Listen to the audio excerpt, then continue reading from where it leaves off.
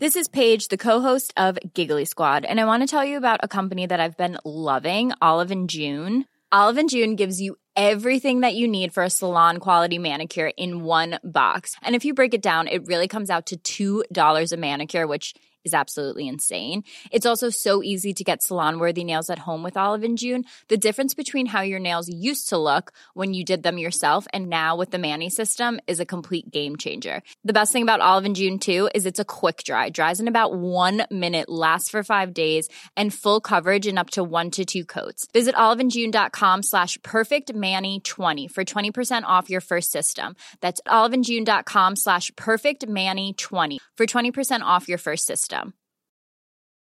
When you're ready to pop the question, the last thing you want to do is second-guess the ring. At BlueNile.com, you can design a one-of-a-kind ring with the ease and convenience of shopping online. Choose your diamond and setting. When you find the one, you'll get it delivered right to your door. Go to BlueNile.com and use promo code LISTEN to get $50 off your purchase of $500 or more. That's code LISTEN at BlueNile.com for $50 off your purchase.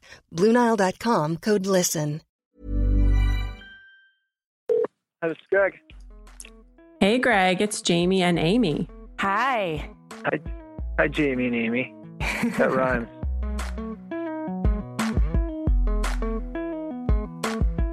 Hi, everyone. I'm Amy. And I'm Jamie. And this is Clever. Today we're talking to skater, designer, entrepreneur Greg Benson of Loll Designs. Over there at Loll, they live by the words of the wise Bob Dylan. If something's not right, it's wrong. Which got us thinking about the sayings that are important to our lives and work. And I love that saying, that Bob Dylan saying, because it speaks to such a level of quality, right? It's like there's a real line in the sand between whether it's good enough to go out into the world or whether it isn't. What kind of things do you live by, Jamie? Well, I actually have two. So the first one is nothing worth doing is ever easy, which I think is so true because everything like parenthood, exercise, eating healthy, working really hard, building a business, all of those things are difficult, but the payoff is great. It's greater in the end. So it's worthwhile. I mean, obviously it's worthwhile, but I'm interested in the nature between how hard it is and what the payoff is, because I think the payoff is usually in the confidence that you've built, having pushed yourself past your limits.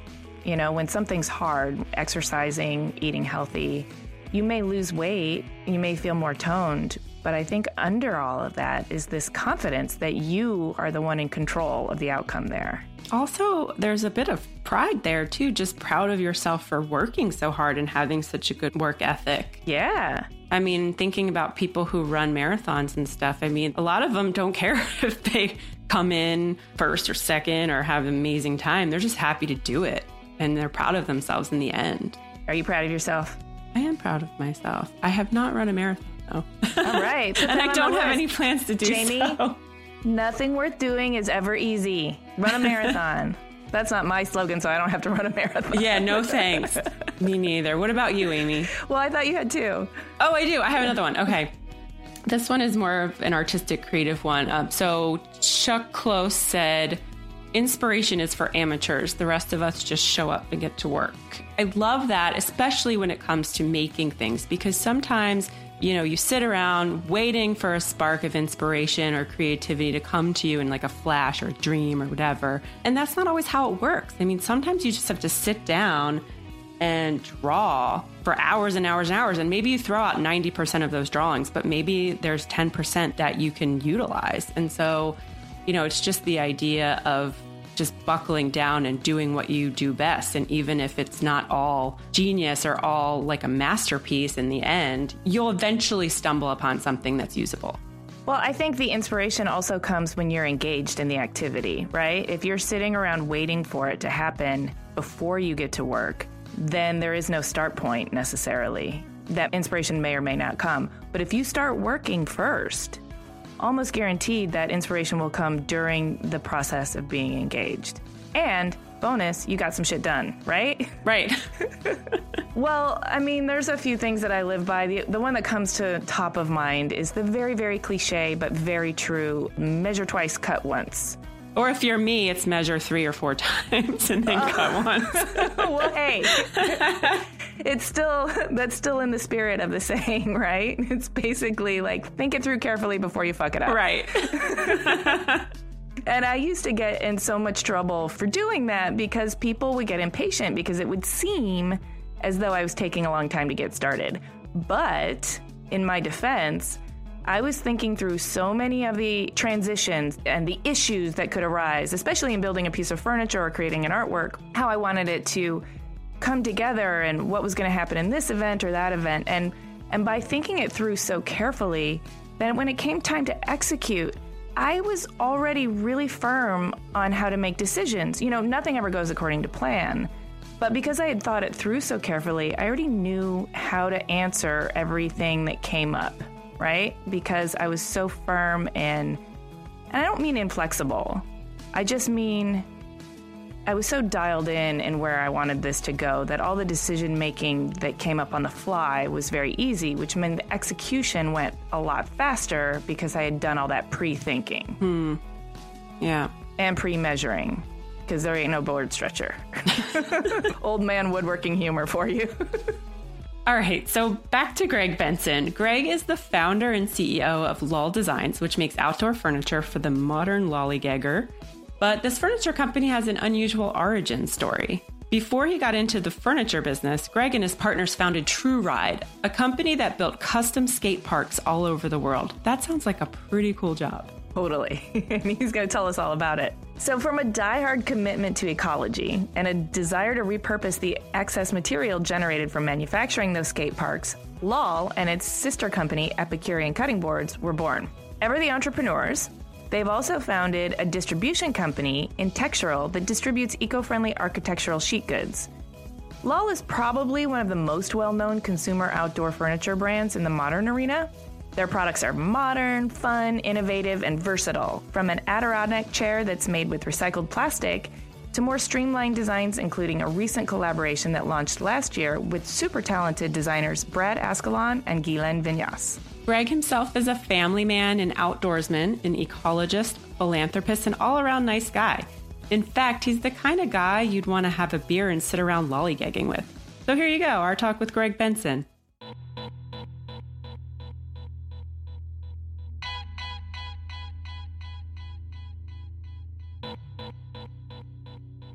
Where we live, we call it the Zenith City. So I'm at the Zenith, I think. That's here. Pretty cool. Yeah, I like the word zenith. You know, we really see in Duluth, and I'll probably talk about Duluth too much, but we really feel that we're in the North. And when people say, "Oh, you're in the Midwest," and I'm just like, I've never related to that my whole life. You know, because to me, like, I don't know, when you think of the Midwest, what do you think of? Well, I'm from Michigan, so I think of Detroit. Yeah, I mean, we're just kind of up around the corner. You know, we're just up further, and we're right in the middle of the United States, and we just kind of feel like we're up north. But I don't know. Anyway, so the Zenith City kind of comes from that a little bit too, and we are the furthest point north in the USA. Oh, I didn't know that. That's amazing. Yeah, there's this little top hat, we call it, on the top of Minnesota, and it's this little corner that's the highest point, northernmost point. And Duluth was a choice, right? Oh, yeah. It's a little different climate. It feels different. Again, you know, the up north. Growing up in Minneapolis, you could get out of Minneapolis, but not too far, and sort of be away and be closer to the woods. Lake Superior is really amazing. It's just a really interesting body of water. You know, I mean, I grew up here, and I wanted to be close to home. Mm-hmm. This was sort of it. And I love Minneapolis, too. That's a great city. But this is just a little more remote than that, little smaller. And you're an avid outdoorsman, right? So you get to take advantage of Lake Superior and the terrain and biking, running, all of that stuff? We have 800 feet of elevation from the lake up to the highest points. And so when a lot of people think, oh, you're in Minnesota, it's flat. And there are parts of Minnesota that are flat, but there's parts that are very hilly. I wouldn't say mountainous, but yeah, it kind of looks, you know, like small mountains anyway. And we have exposed bedrock. And so mountain biking, cross-country skiing, you know, there's rock climbing here with the crags that we have, the exposed rock. And it's just a really unique topography. And then a lot of lakes, you can leave Duluth and within, minutes, you're just out of town and kind of in the woods. And that kind of that access to the really easy access. You don't have to get in a car and drive real far. You can actually leave from your house, like on foot or on a bike. So that's pretty nice. Sounds a little bit like paradise. Well, yeah, maybe I'm painting that picture, but from Minneapolis, it's a little tough to get that. And it's just a little easier. And Lake Superior it's just a big lake, so you don't really mess around with it. If you're sailing out there or boating, or you have to be cautious and watch the weather. Yeah, it's big enough to make you feel small. It's big enough where you could die, basically. Right. And you feel small. I'm just going to bring the conversation back to the beginning, because you mentioned that you grew up in Minnesota, but Yep. Not in Duluth, right? Where in Minnesota did you grow up? I grew up in a suburb just south of Minneapolis called Bloomington, which when I grew up, Bloomington was kind of it's that first ring of suburbs around Minneapolis. And there were farm fields, cows, farms with windmills, ponds. It wasn't quite the urban sprawl that we have now. So if you go to Bloomington now, it's a little different. But it was a really great place to grow up with, again, access to those things I just mentioned.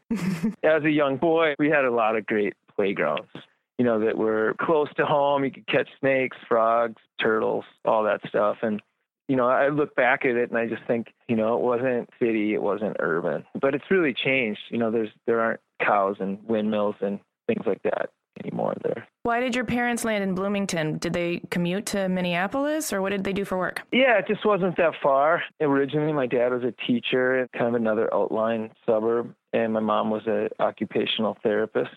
They went to high school together. They grew up in a town of 1,000 people. Wow. And they ended up both going to school in Minneapolis, and then just ended up staying up there, probably because of opportunity. In a town of 1,000 people, there wasn't that much. And then, I think they bought their first house for like $15,000. Oh, man. Something like that. And it's just classic, little rambler neighborhood. Did you have brothers and sisters? Like, where were you in the pecking order? I'm the middle. Okay. So a younger brother and an older brother. And we were all pretty close. My older brother and I are 11 months apart. He lives in L.A., actually. And then my younger brother, about almost 4 years younger. And you guys started that first business, which was a skate ramp building company, right? Yeah. You and your younger brother started that together years ago? Yep. It was Dave, my brother Dave, and then our friend Tony Chardelli. So three of us, we were all three from Bloomington. So Rollerblade Inc., the founder of Rollerblade, it's the Olsons. They weren't my neighbors, but they were a mile from my house. And they started rollerblade skates in their garage. And this would have been in, I don't know, like 78 or something like that. And so here's these guys with these hockey skates with wheels on them. And as a kid, you were just sort of drawn to that. Yeah, and totally. And it was really a hockey thing. And, Minnesota's the state of hockey, and everybody skates. I would see these guys skating on these skates with the wheels in line, and it just looked interesting. And there was really no social tie, like it didn't have any sexuality or social ties to it. It was just a skate, which I think things changed with that. But myself and a lot of other people I know ended up getting involved with Rollerblade, the company. And I actually worked for them in Southern California for 2 years. Doing? The Southern California sales rep was one of my closest friends and still is. His name's Chris Morris. And he was the rep down there, and he did a lot of events. So he wasn't just a rep. He was, or he was a super rep, I guess you'd say, because he put on events. This was when I was about 26 probably, but I drove a truck to San Francisco for my dad's business. Like I was delivering trucks around the country. They build these utility trucks, the power lines, and the guy gets in with the boom truck where you go up and work on the... Yeah. He went from being a teacher to being a utility truck guy? Well, yeah, my dad decided he couldn't make any money being a teacher, so he went and worked for a company that built these utility trucks. And then they would need these trucks delivered, and usually to government or power, utilities, the companies that would own these trucks. And so that was a really great job. I was in college or not in college, and I would drive a truck somewhere like York, Pennsylvania, or, somewhere in Iowa or Florida. It was just road tripping all the time. Yeah, sounds like an ideal job. I've really driven all over the country. But so I drove this truck to, it was an Air Force military truck, and I drove it to California, to San Francisco, and delivered it. And then my friend was in Southern California, so I flew down there, and Rollerblade was blowing up. So this was in 1989, and it was just completely going crazy. And he had this stack of pink slips on his desk because he couldn't ship product. Like, all these retailers were carrying the skates, and they were sold out of them, and they couldn't get them. This was kind of early spring, and he's like, "What are you doing?" And I'm just like, "Well, I'm done with school for the year, for the summer." He's like, "Why don't you stay here and work with me?" And I'm like, "All right." So my first job was he handed me the stack of pink clips and said, "Here, start calling people and tell them 6 to 8 weeks." To get the skate. So he gave you the dirty work to do, basically. Yeah, and I was just like, all right, I'll do that. It was a great opportunity, and I hadn't spent that much time in Southern California, and we would drive all over, go to retailers, and we'd train the staff on, how to skate, and also just about the skates, bearings and wheels and whatnot. And part of that was we'd do these events where we'd set up a half pipe. Mm-hmm. We'd build small ramps, we'd set up a half pipe, and that was kind of fun. So I was skating ramps and doing that, but that wasn't like my main thing. We were also going backpacking in the Sierra Nevadas and sailing and whatnot. So it wasn't like we were skaters, even though we worked for Rollerblade, but it was just kind of part of our whole recreational thing. We skied, we've always skied. Minnesota's a great place for that with the snow. And when we go do these events, there would always be a horde of kids showing up, and they'd all say, "We need skate ramps." And we kept hearing this over and over and over. And in the meantime, we had brought my brother in. Mm-hmm. And so the three of us kind of said, everywhere we go and we set up a ramp, 100 kids show up, and they all say they need ramps. We were kind of tired of driving all over the country, and we said, why don't we go back to Minneapolis and start a company building skate ramps for cities? That's how it started. And so we did. We had no jobs, no money, and we just started building this company one job at a time. And, originally we got a job with a local city, and we built them a skate park. And then we got, 2 cities, and we built 2 parks. And it just kept growing until we had, at the end there, 50 employees, and we had built 450 skate parks, all over the country. We were doing U.S. military bases, so we did one in Italy. We did one in Japan. Yeah, the Japan job was awesome. We basically lived in Yokota, Japan for 2 weeks, building a skate park. We'd build everything modular, and then we'd ship it all in parts, and then it was really putting it together, but you're still doing carpentry on site. Then, of course, we didn't want to travel anymore, but the travel kept going. That's how Epicurean got started, yeah? That's how Epicurean started. So we looked around. We're like, you can't buy this material as a cutting board in a retail store. And by this time with TrueRide, we had figured out some branding. We knew how to brand ourselves. So we developed this line of cutting boards. We called the company Epicurean, and we just literally went to like the kitchen store in Duluth. Because we started that company in Minneapolis, but we loved Duluth so much that we said, and we needed space. Like, we always have needed space. So we said, let's move up to Duluth instead of moving further out of Minneapolis to get, shop space. Mm-hmm. So we brought these cutting boards, like right before the holidays. We brought them to this kitchenware store in Duluth, and they just sold them immediately. And they're calling us, "Hey, I need more of those." So then we went, we kept opening stores. We went to Minneapolis to the store called the Kitchen Window, which is really a well-known specialty kitchen store in Minneapolis. And then there was Cooks of Crocus Hill was another one down there. And they were selling like crazy. And then one of the bigger breaks, my sister-in-law worked at Crate and Barrel, and I sent her some boards. She got them to their cutting board buyer. Nice. And they ended up taking them. So it just kind of kept snowballing like that. So the cutting boards really took off, and my brother and Tony, it was really like a labor of love for them. They loved to cook. They liked the whole thing. They got in the industry, the housewares industry, and they're still doing it, to this day. And what happened is they took off with Epicurean after like that first year. We all three were working on it, but then they really ran with it. They initiated the cutting boards. I didn't come up with that whole concept. But what I was working on was an Adirondack chair, and that's where Loll came out of. So we just kind of naturally started making things we were interested in, I guess. Where did the design part come? I don't know. As a kid, I really liked to draw, and I think that was it. And I wouldn't say I'm just this amazing drawer, but I can translate, and if someone looks at something, I can, draw a cube in 3D, and I just like to draw. So I think that was part of it.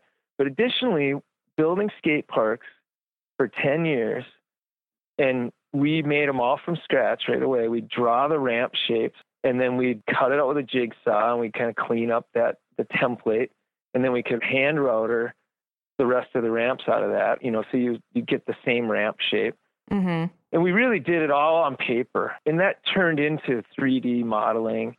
And I don't do the 3D modeling. I don't do it on the computer, but I can draw it, and then someone else can draw it on the computer. And so doing the skate ramps for 10 years, and if you look at what True Ride was doing, especially towards the end, that they're really sculptural ramps. I think anyone would appreciate it. They'd look at it and go, oh, that's a really cool forms and shapes. And so I obviously had some aptitude towards design, but then applying it for 10 years, it was easy then to just move on to the next thing. And I really understood the materials we were using. Mm-hmm. And that's a huge part of design. Adirondack chairs weren't really made out of a 4x8 sheet. They were made out of dimensional lumber. Yeah. And so inherently it was just a different looking chair because we made it out of a sheet. So you were just doing all that other stuff during the day and then working on the chair at night or weekends or something like that? No, it was all during the day. Did your success building skate ramps and then also your initial success with the cutting boards in the housewares industry, did that give you enough gumption to figure you could make a break into the furniture industry too? Well, yeah. What our joke is, we say the outdoor furniture industry, or just the furniture industry, they left the back door open and we walked in and we're standing in the kitchen. Seriously, because we didn't know. I don't think Epicurean knew what they were doing as far as the industry goes. Mm-hmm. And Loll, we didn't know what we were doing with the industry. But we came in with that naivete, and we had a product that was unique. So, mm-hmm. Cutting boards, you couldn't buy that. You couldn't buy a Richlite cutting board, a material, this thin paper phenolic board. It wasn't available. And so we came in with this new material. It was interesting. It was thin. You could put it in the dishwasher. It worked. And we had a unique shape, instead of just a rectangle. Mm-hmm. We added radiuses on the top and bottom, and that was unique. And then with the chair, we really started with this Adirondack chair, and we refined it until it got to the chair that DWR sells, our 3-slat, we call it, because it has 3 slats in the back. Mm-hmm. But that DWR, Design Within Reach, Adirondack chairs, that was the chair. I wanted to say our iconic chair, but I think we have others now that are, to me, just as iconic. But that became the Loll chair. And I think the acknowledgement of that was when DWR took that chair. Mm-hmm. Yeah, that must have been pretty exciting. It was really exciting. And we had all these other chairs that I thought were more unique because they were. They weren't an Adirondack chair.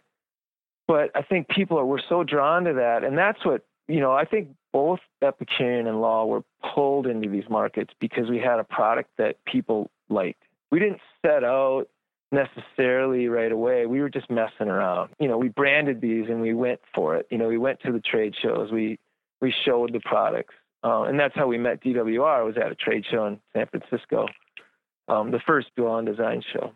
That's how you met DWRs at the first Dwell and Design show? Yeah, the first they were showing the Airstream that Chris Deem did for Airstream, and they sold. And they put our chairs, black 3-slat Adirondacks, around that Airstream. And we met a guy named Ben Gaffney who ended up at DWR. He was already there, but he ended up becoming their outdoor furniture buyer. And we had beers with him in the Airstream. And Nice. a couple years later, he called us up. He's like, "Hey guys, send me a couple chairs," and I didn't think he'd want the Adirondack chair, but that was the black 3-slat was kind of this chair that was really a great chair.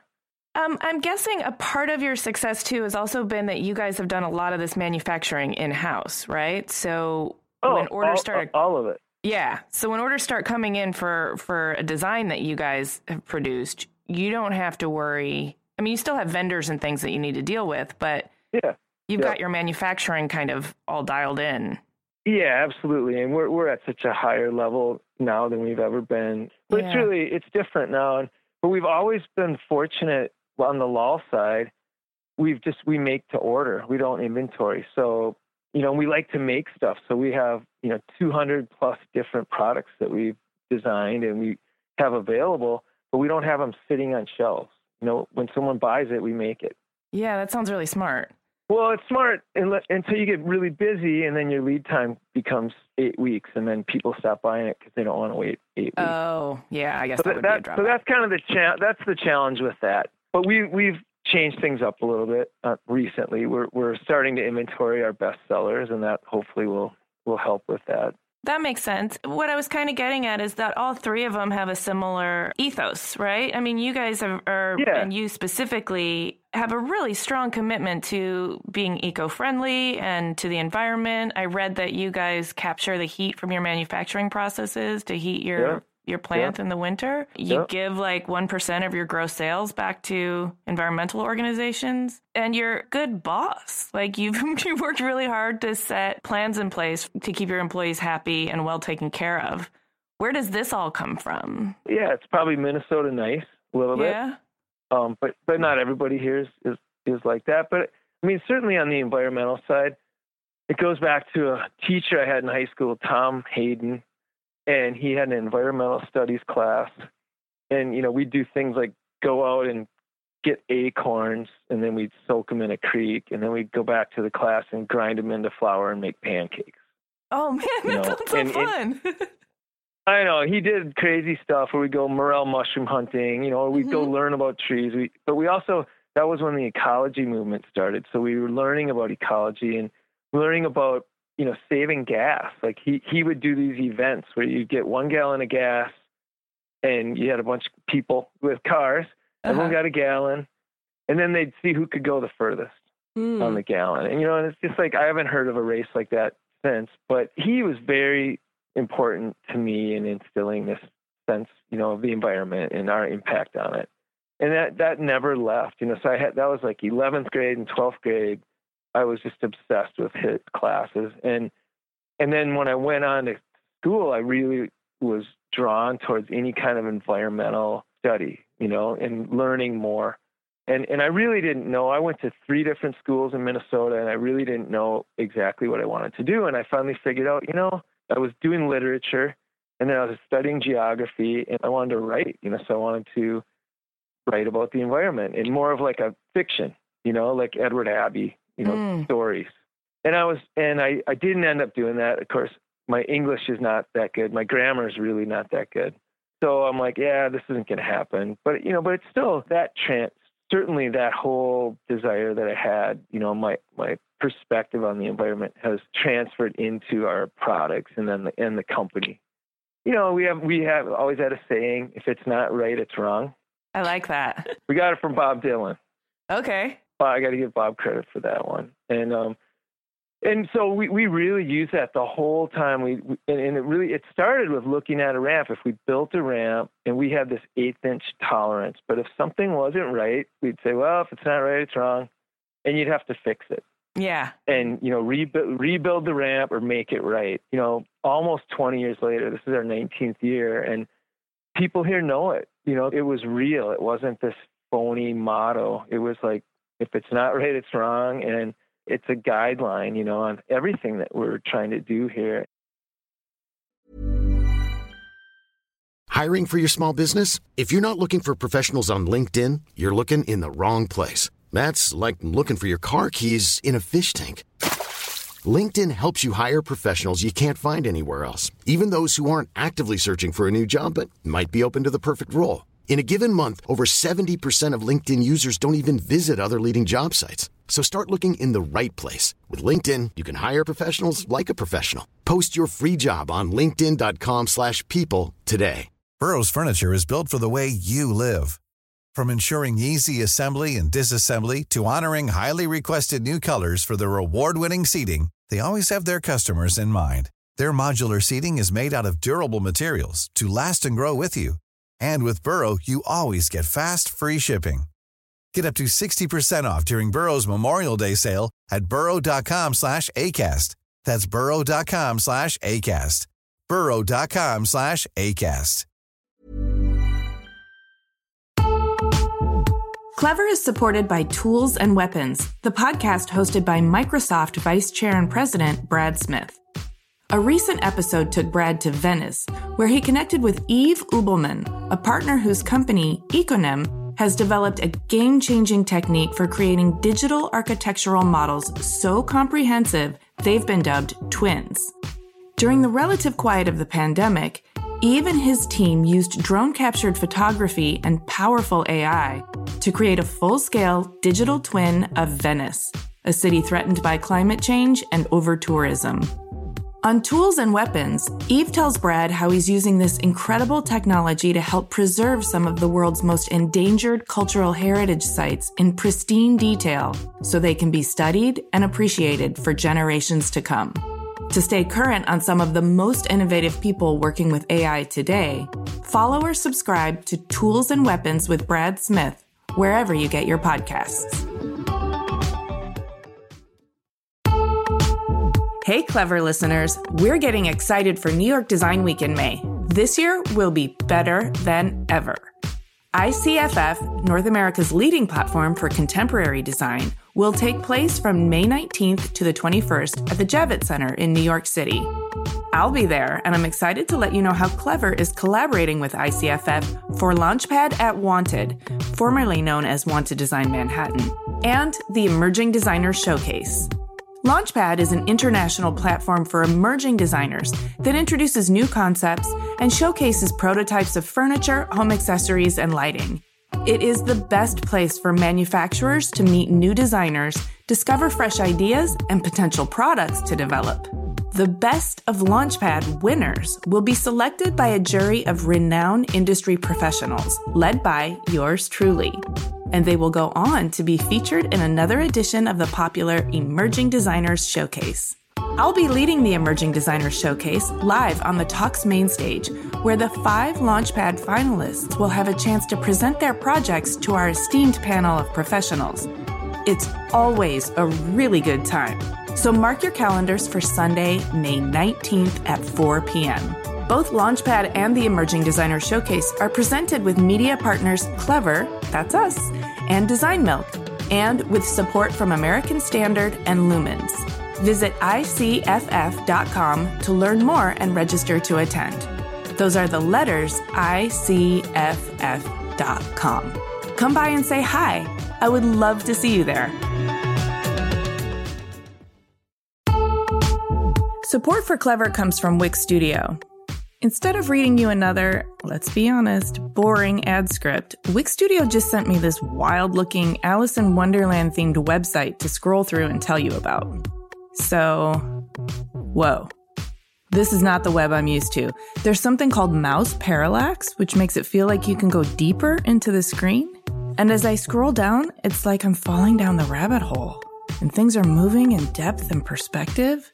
Even my cursor has morphed into a glowing little orb. There are all these no-code animations that make this place feel organic and alive. And Alice is wearing some pretty cool shoes, by the way. Okay, I know I'm mixing up my narratives now, but we are definitely not in Kansas anymore. Your turn to go down the rabbit hole. Build your next web project on Wix Studio, the platform for agencies and enterprises.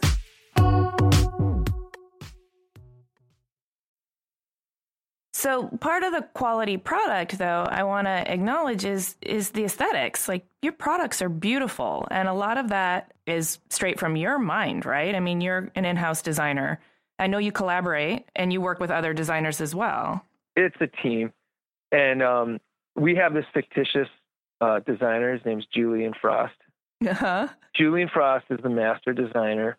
And now the cat's out of the bag. I just let it go. But, really it's very collaborative, and we make something. Even if I start with the sketch, I'm not going to take credit with that, because like this bike rack we're making was something I sketched, but it's so different at the end, than what I sketched, because Sure. we make one and then we refine it. A benefit of us manufacturing ourselves right here is we can prototype all day. And if we were making it somewhere else, if we were just designers having these products made in China, the prototyping process would be so slow. And if you're looking at pictures of it, or on the computer, it's not the same. So we can take something and really, we can make a lot of progress on a design in a day. And we still do the same thing. Like our Adirondack chair isn't the same one, that we made 10 years ago. We keep evolving that chair, like it used to be, you saw all the fasteners, we screwed right through the surface, just like any other chair you saw. And I still remember I was in San Francisco at a trade show. Everything we made was black, because all the skate ramps, our ramps were always black. And for good reasons too. It was just durable and it looked good. We wanted an edgy product, but so all the waste was black. So everything we made was black. And there was all these stainless steel screws in all the chairs. It was in San Francisco at this Green Fest or something. And I remember standing there and I sort of had this trippy moment. And they looked like a bunch of fish eyes looking at me, all these fasteners. And they were random, And I'm like, we got to get rid of these fish eyes. Like, we got to get rid of these screws. Like, so then it became, obsessed with hiding fastening and hiding fasteners, which is really common in in indoor furniture. You don't want to see a bunch of screws. Yeah. Well, the system we have that we've developed, it's a little block, and it works with a brass insert, and there's a pocket in this little block and a bolt, and they all just sort of fit together, and it's all underneath the chair. And that's a system that we just kept working on, and now it's in everything. And the really, some of the great benefits with that is it allowed us to flat pack. And it also allows, if the dog chews their arm off, we can send them just an arm, and they can put the new arm on. So it really, that was that one fastening system. I mean, everything needs a fastening system, but that one thing that just changed the whole product line. Cleaned it up aesthetically, but it also, like I said, allowed for flat pack and replacement parts and customer assembly. And, because you can't, just like IKEA, you can't ship all this stuff big and assembled. You'd be shipping air. Yeah. Which is it's expensive. Expensive, right. And it doesn't fit with your carbon footprint plan. No, it doesn't. I'm interested in the name Loll and how you came up with that, because you call yourselves modern lollygaggers, and I would just love to know what the heck you mean by that. Yeah. So I have to give a nod to our graphic designer, Jesse Michaels, who really, when you look at our graphic design, that's Jesse. And Brian King is on the Loll side, and Jesse's on the Epicurean side. Jesse, it's kind of funny. When he was 17, he was our very first employee. And now he's got a wife and 3 boys, and he's 37. Yeah, so, and he's still with us. And he went to college for graphic design, but he just, in the summers, he'd go do skate ramps. But anyway, Jesse, when we started Loll, he thought of the word relax, and he looked up a synonym for relax, and he saw Loll. And of course, that being a graphic designer, he just liked how it looked. Sure. And so he's the one who came up with Loll. Jesse's style is very clean, and I have to give him a lot of credit for the look in a lot of our things. Again, that's that collaborative thing, where we got a great team, and we keep refining things until it feels right. So would you say the modern lollygagger is like somebody who appreciates good quality design, is concerned about the planet, but likes to sit around outside and drink some beers every once in a while? That's exactly it. We say that we say you're loosely tight. Nice.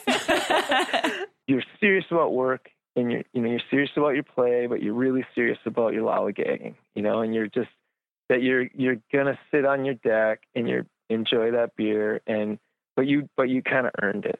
That's us too. That's how we are. It's certainly not like a couch potato. Yeah, that's not right. what we think of a lollygagger. It's someone who's active and appreciates that rest time. Yeah, has earned it and relishes it and makes the most of it. Yeah, yeah, for sure. And it's appreciating design and quality too.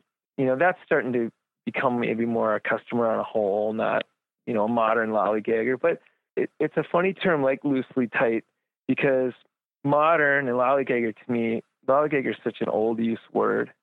And I guess modern's been around a long time, but modern's always moving forward. And to me, lollygagger sounds like the past a little bit.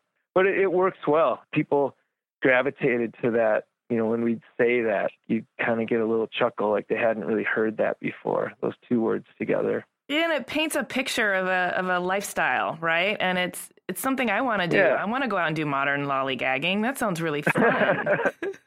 Yeah, it is. I'm sure you've done it. I recently saw you holding a can of lollygagger ale. I figured you have something to do with that. Yeah, we do. Are you in the beer business, or was that a charitable project? We are slowly working towards the beer business. Nice. But not as brewing.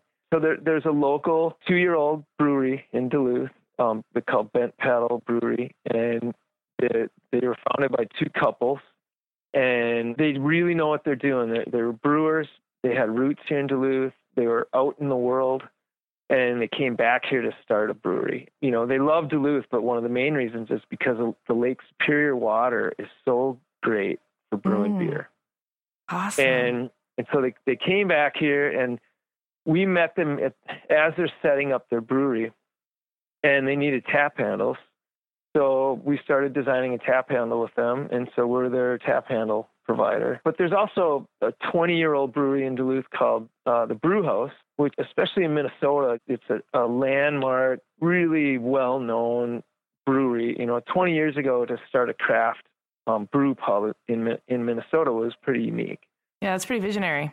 It is, and that was some guys who are good friends of mine, and we originally, for them, we made these beer flights, when you want to sample the beers, and then originally they were using the round kegs that have kind of a ring around them, and we made these keg stackers out of the plastic. So you put a keg stacker on the floor, and then you can set 4 kegs on it on their side, and then you put another keg stacker on top of that, and you can stack kegs up, to the ceiling. Yeah. So you're getting into the beer accessories and beer storage business. Yep. So but we're not, you go to our website and we're not selling anything. It's really directly with the breweries or the brew pubs. And so we've done really just in Minnesota, but we've done a lot of work, with beer flights, and we're working on a third brewery on a third tap handle. So we're the supplier for 2 right now. There's a new brewery restaurant in Minneapolis called Surly, and it's an amazing brewery. They call it the destination brewery, but you go there and you're just kind of like, wow, and this is craft beer on I don't know what I want to say I didn't want to say on drugs, but on like steroids. That's better. Which are still drugs. So I think we get what you mean. Yeah. But one of the fun things that we're doing now is we're doing outdoor patio. So we're like at Surly, we did all the outdoor furniture in their patio. And to think, if you Googled the Surly Brewery, you'd see what I mean. It's over the top. And so to work on that project and do their outdoor furniture, and it's all unique. Like we custom designed this stuff for them. And we've done another in Duluth, and then we're working with another brewery in Minneapolis right now on their outdoor patio, and just kind of doing a custom outdoor space. That must be fun. It's super fun, and it's like So we like beer, we like craft beer, we especially like IPA, and I'm saying I'm kind of throwing everyone on the bus, but not everyone has the same taste, but there's a lot of IPA drinkers around here. And yeah, to work with them and really, try to make a great outdoor space, it's fun. And, our product works well for that. Yeah. For spilling beer on it. Yeah. Right. Just wipe it off. Yep. Hose it down.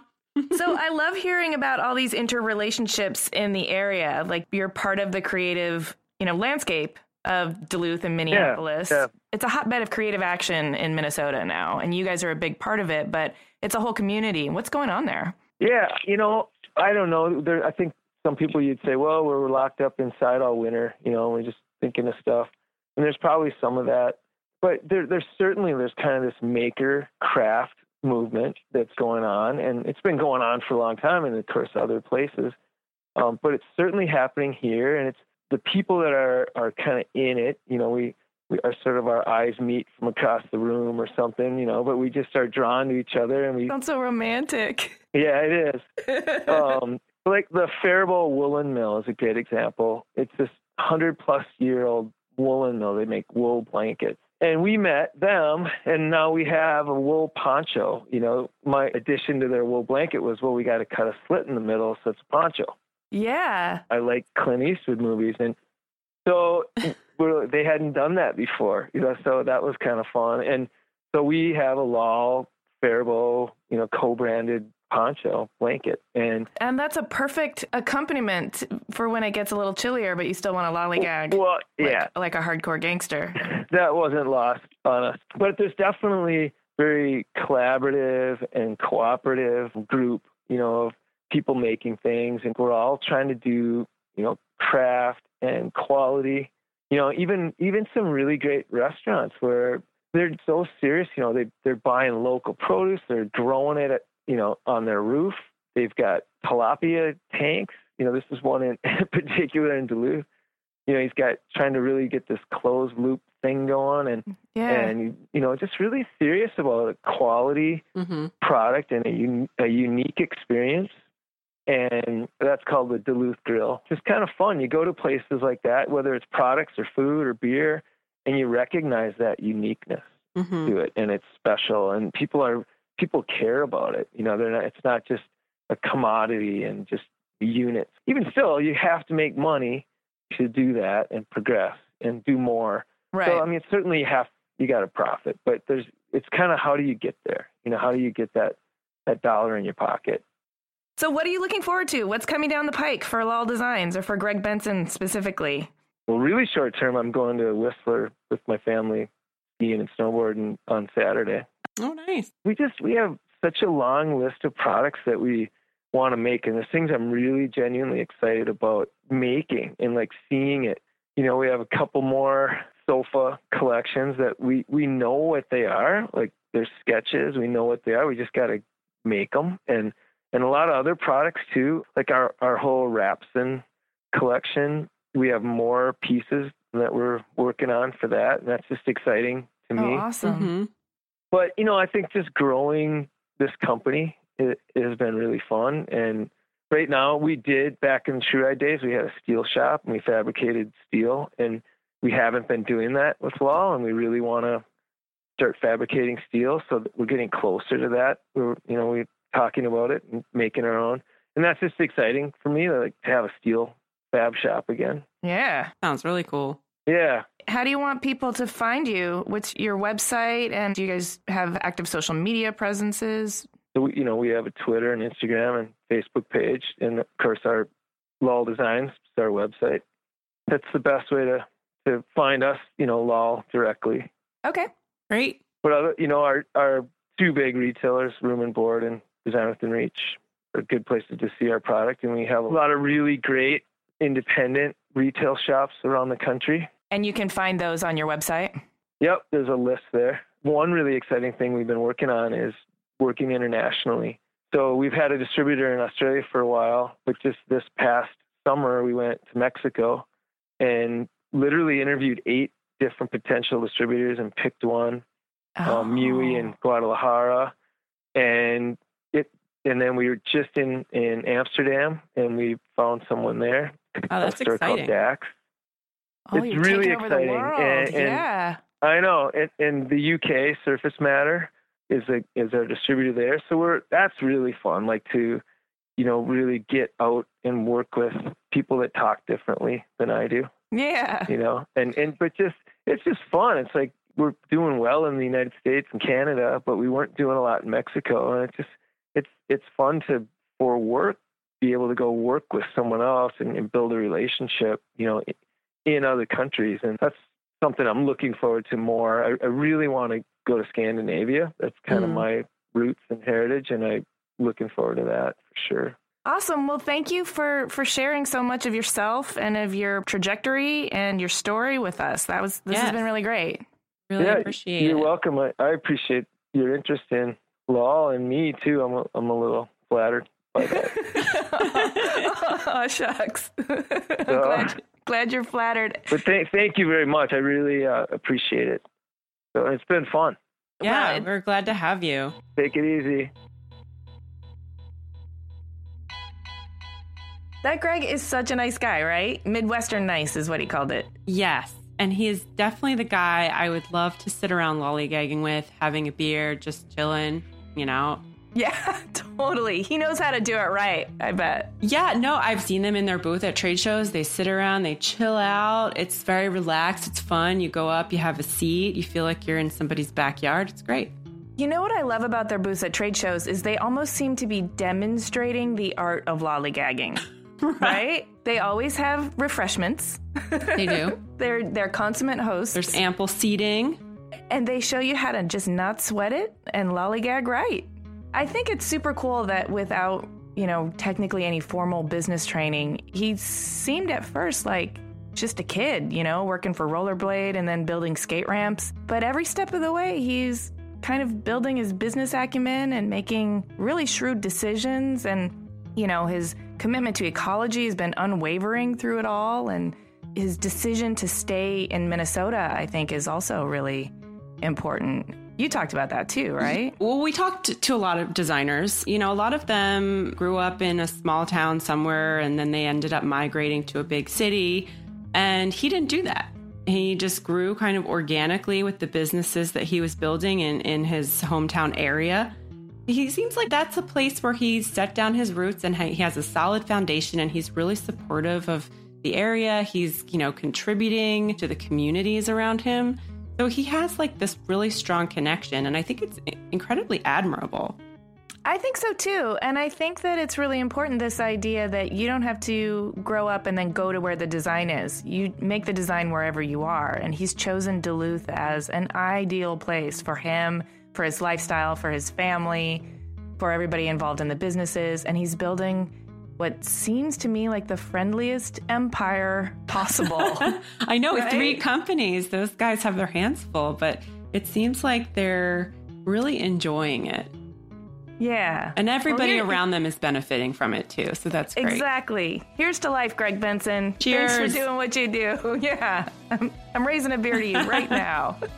Well, that does it for this episode of Clever. Go subscribe on iTunes or wherever you get your podcasts and sign up for our email newsletter at cleverpodcast.com. Yeah, you can find us on the web at cleverpodcast.com. That's where our show notes are. You can see images of Greg lollygagging and of Loll Designs. And you can also join us on social media. We're on Twitter, Instagram, and Facebook at Clever Podcast. This episode of Clever was edited by Chris Modal of Your Studio with music by L1011. Thanks for listening.